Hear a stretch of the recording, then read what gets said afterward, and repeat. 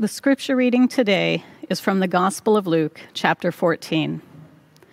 On one occasion, when Jesus was going to the house of a leader of the Pharisees to eat a meal on the Sabbath, they were watching him closely. When he noticed how the guests chose the places of honor, he told them a parable. When you are invited by someone to a wedding banquet, do not sit down at the place of honor, in case someone more distinguished than you has been invited by your host. And the host, who invited both of you, may come and say to you, "Give this person your place," and then in disgrace you would start to take the lowest place. But when you are invited, go and sit down at the lowest place, so that when your host comes, he may say to you, "Friend, move up higher." Then you will be honored in the presence of all who sit at the table with you. For all who exalt themselves will be humbled, and those who humble themselves will be exalted.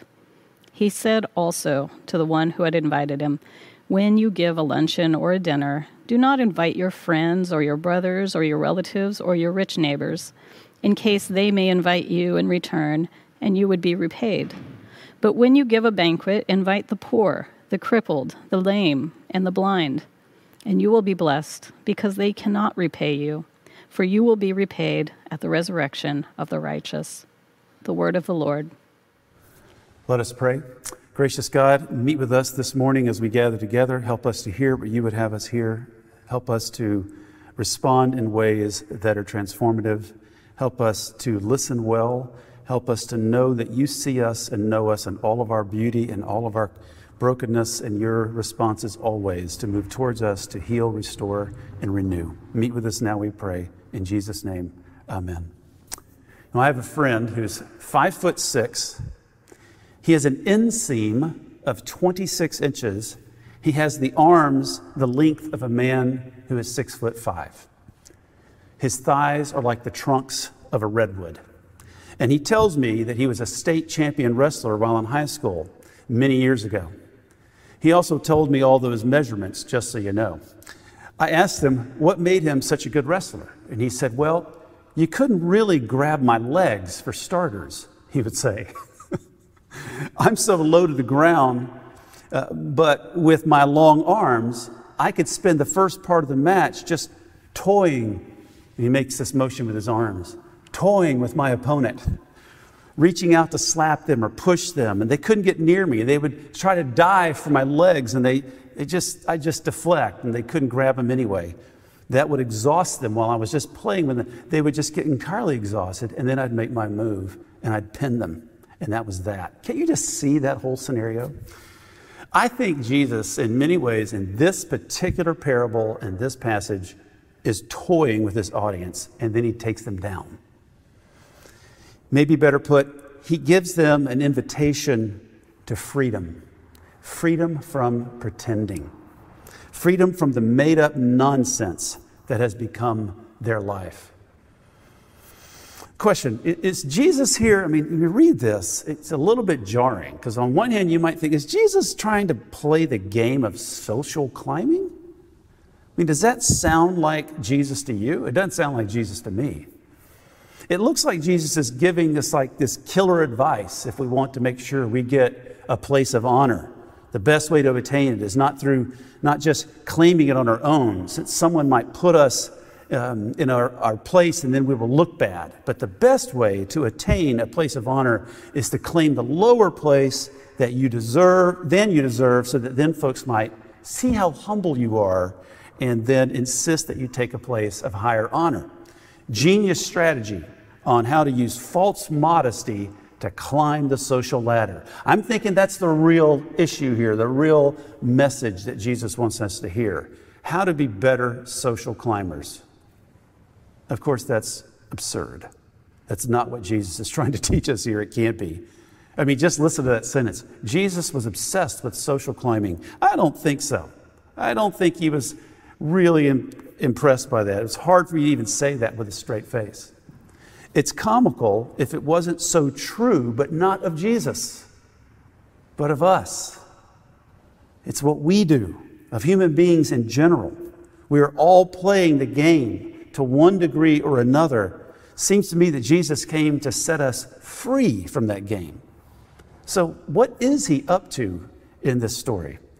Well, the meal table and the throwing of banquets then and now are just arenas within which people negotiated and competed for social status.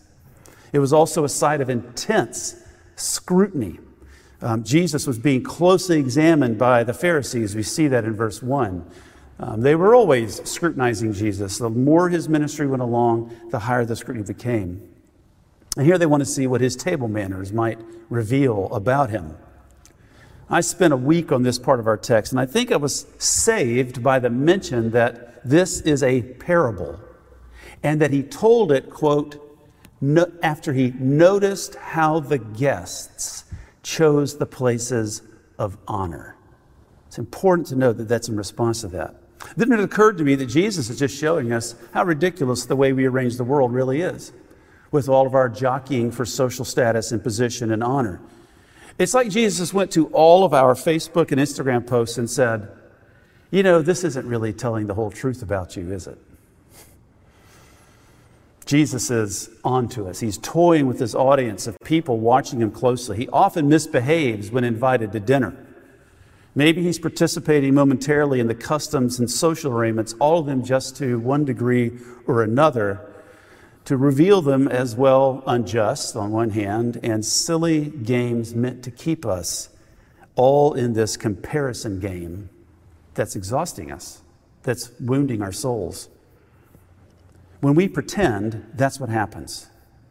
We really just do so much pretending. We pretend that we don't rely a little too much on alcohol. We pretend that we are more confident than we really are. We pretend that we care more about people than we really do.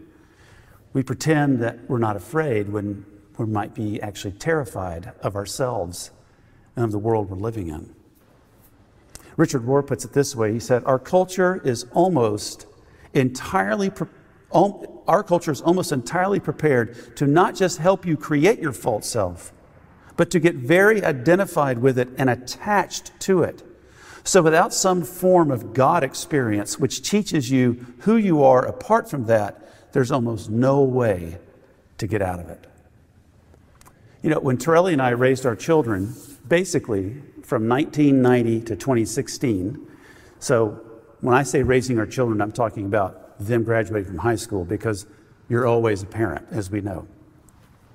But when we raised our kids, during that particular time frame, there were probably about 10 changes to technology in terms of how you videotaped or recorded, as I said earlier, videotape, as you recorded your children. That all these different sizes of cassettes. And, at one point I had like all 10 of them, and I had no way to play any of them. And so I put them all in a box, and I sent them to this place called iMemories in Arizona. And they sent back, and they didn't send anything back. They sent that stuff back in a box, but they'd sent me a link. And I can now go onto a website and look at 320 home videos. Crazy. Among those videos is also some videos taken of our very first worship services here back in 1997. And one of them is from March the 2nd. That would have been our third worship service ever. And I remember March the 2nd. I remember that day. I remember that particular third service because we had almost no one show up.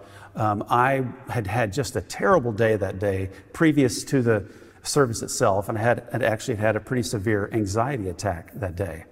So I was really a mess. I was barely holding it together. But what I noticed on the tape is that I looked calm, cool, and collected, like everything is great. We fake it until we make it. That's what we do. We pretend. Sometimes we even overcompensate so much about the things we're trying to hide that no one ever really suspects the truth about us. And then we're left in the aloneness of not ever really being known. Being known for real in the midst of our anxiety or depression or whatever challenges we're facing. So this practice of curating parts of the self that we want people to see is something that we do to some degree all the time. We so carefully create a persona, and it's only a partial truth, and just maintaining it can be exhausting. So on social media, we curate an image of ourselves from just the parts of our lives and personalities that we wish to project to others. I mean, just think, I don't see a lot of social media posts that say, hey, I just manipulated my spouse to get my own way. Or, I just exaggerated a story to make myself look better because I don't feel very good about myself. I feel like a fraud. And we don't see that kind of honesty. I just dropped a subtle hint that I might be available to someone, even though you're married. Or, I just spent my last 2 paychecks on my gambling addiction. Or, everyone thinks I'm successful, but I've never really accomplished anything. I mean, we don't say those kinds of things. No, we're always pretending. None of us want a light shined on the games that we play. None of us want to be exposed. All of us pretend based in a fear of being really known, of being truly seen, because there's a wound or a vulnerable place that we have to protect, so we keep up appearances. In some ways, this text is Jesus finding all the unflattering photos of where we are a complete mess, and he just keeps tagging us. The truth will set us free, someone once said, but it might make us miserable first. I don't know about you, but I'm experiencing a weird kind of exhaustion right now, coming out of this pandemic. I saw an Instagram post by a comic artist by the name of Yumi Sakugawa, and she said, while the outside world rushes to move on, the experience of the pandemic has yet to fully leave my body. Parts of my body, my mind, my spirit are all trapped in the limbo of pandemic despair, pandemic depression, pandemic numbness, pandemic survival. I will not be pressured to move at the breakneck speed of capitalism that wants to forget everything. I will remind myself as often as I can to move at the pace of my own healing and be attuned to my own slow and tender needs. I love that phrase, the pace of my own healing. We don't move at the pace of our own healing when we are frantically climbing the status ladder. We instead move at the pace of exhaustion from all the pretending. The exhaustion of making our careers just one more way in which we play the social status and social climbing game. To continue our game of pride-filled drivenness that leads us into conflict and destructiveness as all of life becomes a game for us of winners and losers. Values, integrity, fidelity all end up being expendable as success, victory, or popularity become the ends that justify any means. So what do we do? I know, you just can't go blow up every dinner party the way that Jesus tends to do. He misbehaved badly at meals, y'all. Just have to read those stories in the New Testament. He gets around a meal and you never know what he's going to do. Not sure you want him over for dinner. But we can begin the work of easing out of whatever social customs and systems that are put in place to keep everyone in their place. Like human beings made in the image of God are to have a place to live. There's another way forward. Here's what I think. The only real love to be found in the world is to be found when you're truly known. When you're truly known. Nobody in this little parable Jesus tells is known, and therefore nobody is loved. In the 2000 film Almost Famous, it tells a story of a young man who finds himself as a reporter on a tour with a famous rock band. His conversation with an older reporter at the end of the film is getting at this thing that we're talking about in this sermon. The young man laments that he tried to be cool and that he actually felt almost cool with all the rock stars, even though he knew he wasn't. And the older reporter looks at him and says, "Look, I've met you. You're not cool." And then says, "But the only true currency in this bankrupt world is what we share with someone else when we're uncool." The only currency in this bankrupt world is what we share with someone else when we're uncool, when we don't have it all together. In other words, when we're ourselves. And then in verse 11, we have kind of a bridge of sorts. Jesus has toyed with them. The guard is down, and then he lays this on them. All who exalt themselves will be humbled, and all those who humble themselves will be exalted. Talk about a conversation buzzkill. I mean, everybody in this story is trying to exalt themselves. And so we might say that Jesus just did kind of a takedown. But I want us to see it as an invitation to a different way of being in the world. Jesus then tells them to rearrange their guest list by not inviting people who can pay you back.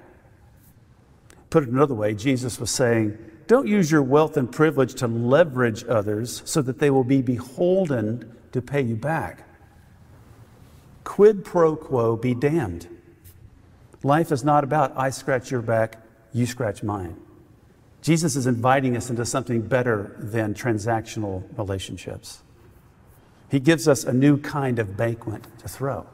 He says, invite the poor. Invite the person with disabilities, the lame, the blind. I mean, he's clearly doing a number of things here. He's also saying, by using these categories, he's saying, invite those who are outcasts. Invite those whose daily existence is being debated. Invite those who every day is a challenge to live because of the way we treat them. Invite the transgender persons, the black and brown skinned persons, the economically marginalized persons, the lonely ones who don't make good conversation, the smelly, the difficult to understand, the ones who will never repay you a thing. Invite them to your banquet so you can listen, so that you can learn, so that you can empathize, to rescue you from your narcissism, to show you a new way of being in the world, a way of dependence and helplessness and powerlessness. To know that God, to show you that God, as Robert Farrar Capon says, emphatically does not promise to meet only the odd winner of the self-improvement lottery. God meets us in all our endless and inescapable losing. Or as Jesus put it elsewhere, blessed are the poor in spirit, for theirs is the kingdom of heaven. Debbie Thomas, commenting on this passage, said this: ignore the pecking order, or worse, upend it. Don't network, don't schmooze, don't brown nose. Open my heart and home to people who can do nothing for me, people I have no affinity for, people I can't impress, earn favors from, or show off to my competition. Why on earth should I do that? Because Jesus insists on it. Because this is who God is, the great reverser of our priorities, our hierarchies, and our values. Because there's no end to the game of who is in and who is out.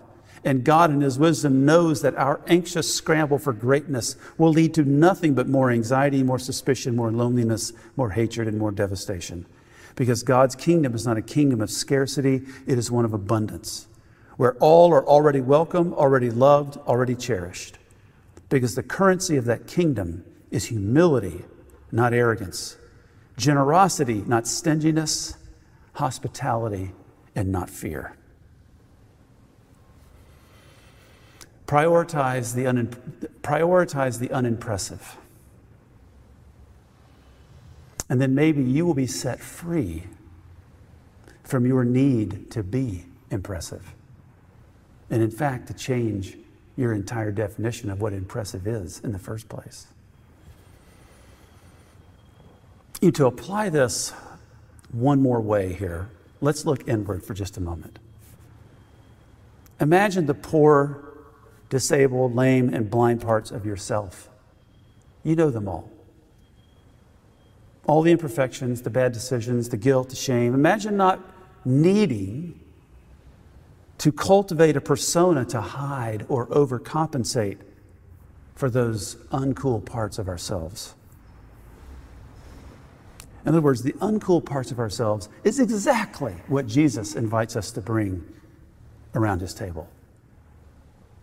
Imagine a community of people sharing the uncool parts of themselves with God and each other, and to know the relief of acceptance, of love.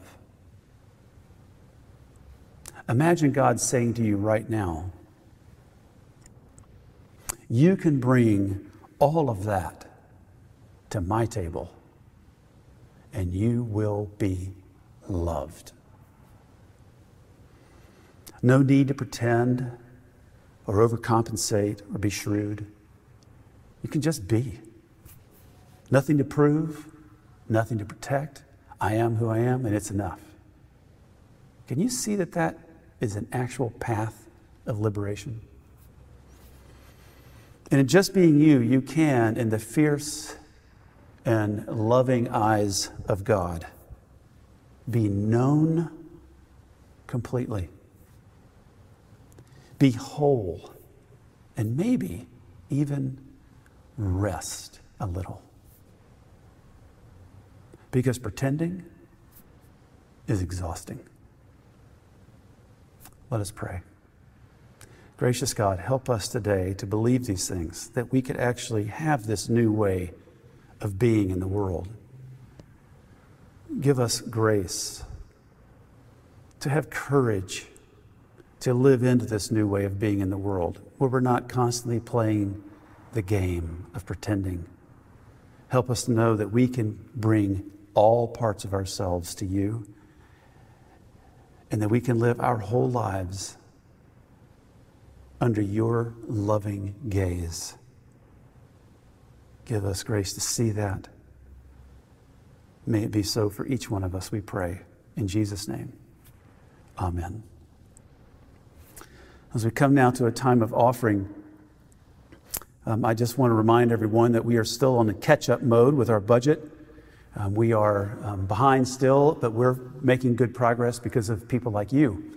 We need recurring automated givers. If we raise the level of those, we will meet our budget, and it's starting to happen. So I invite you into that if you're not doing that yet. And if you're able to make a generous one-time gift here in the midst of the summer, that also would be fantastic, because we have until the end of August to meet this. We can do it if we do it together. You'll get more updates from me in the coming weeks on this as the summer progresses. But for now, we invite you into the joy of giving to City Church. And so we're going to pray a prayer like we do every week, that everything that's given in this offering will be given to, will go towards the mission and vision of our work here in the city. Let us pray. Fill us, good Lord, with your spirit of love. And as you have fed us with the one bread of heaven, so make us one in heart and mind. In Jesus Christ our Lord. Amen.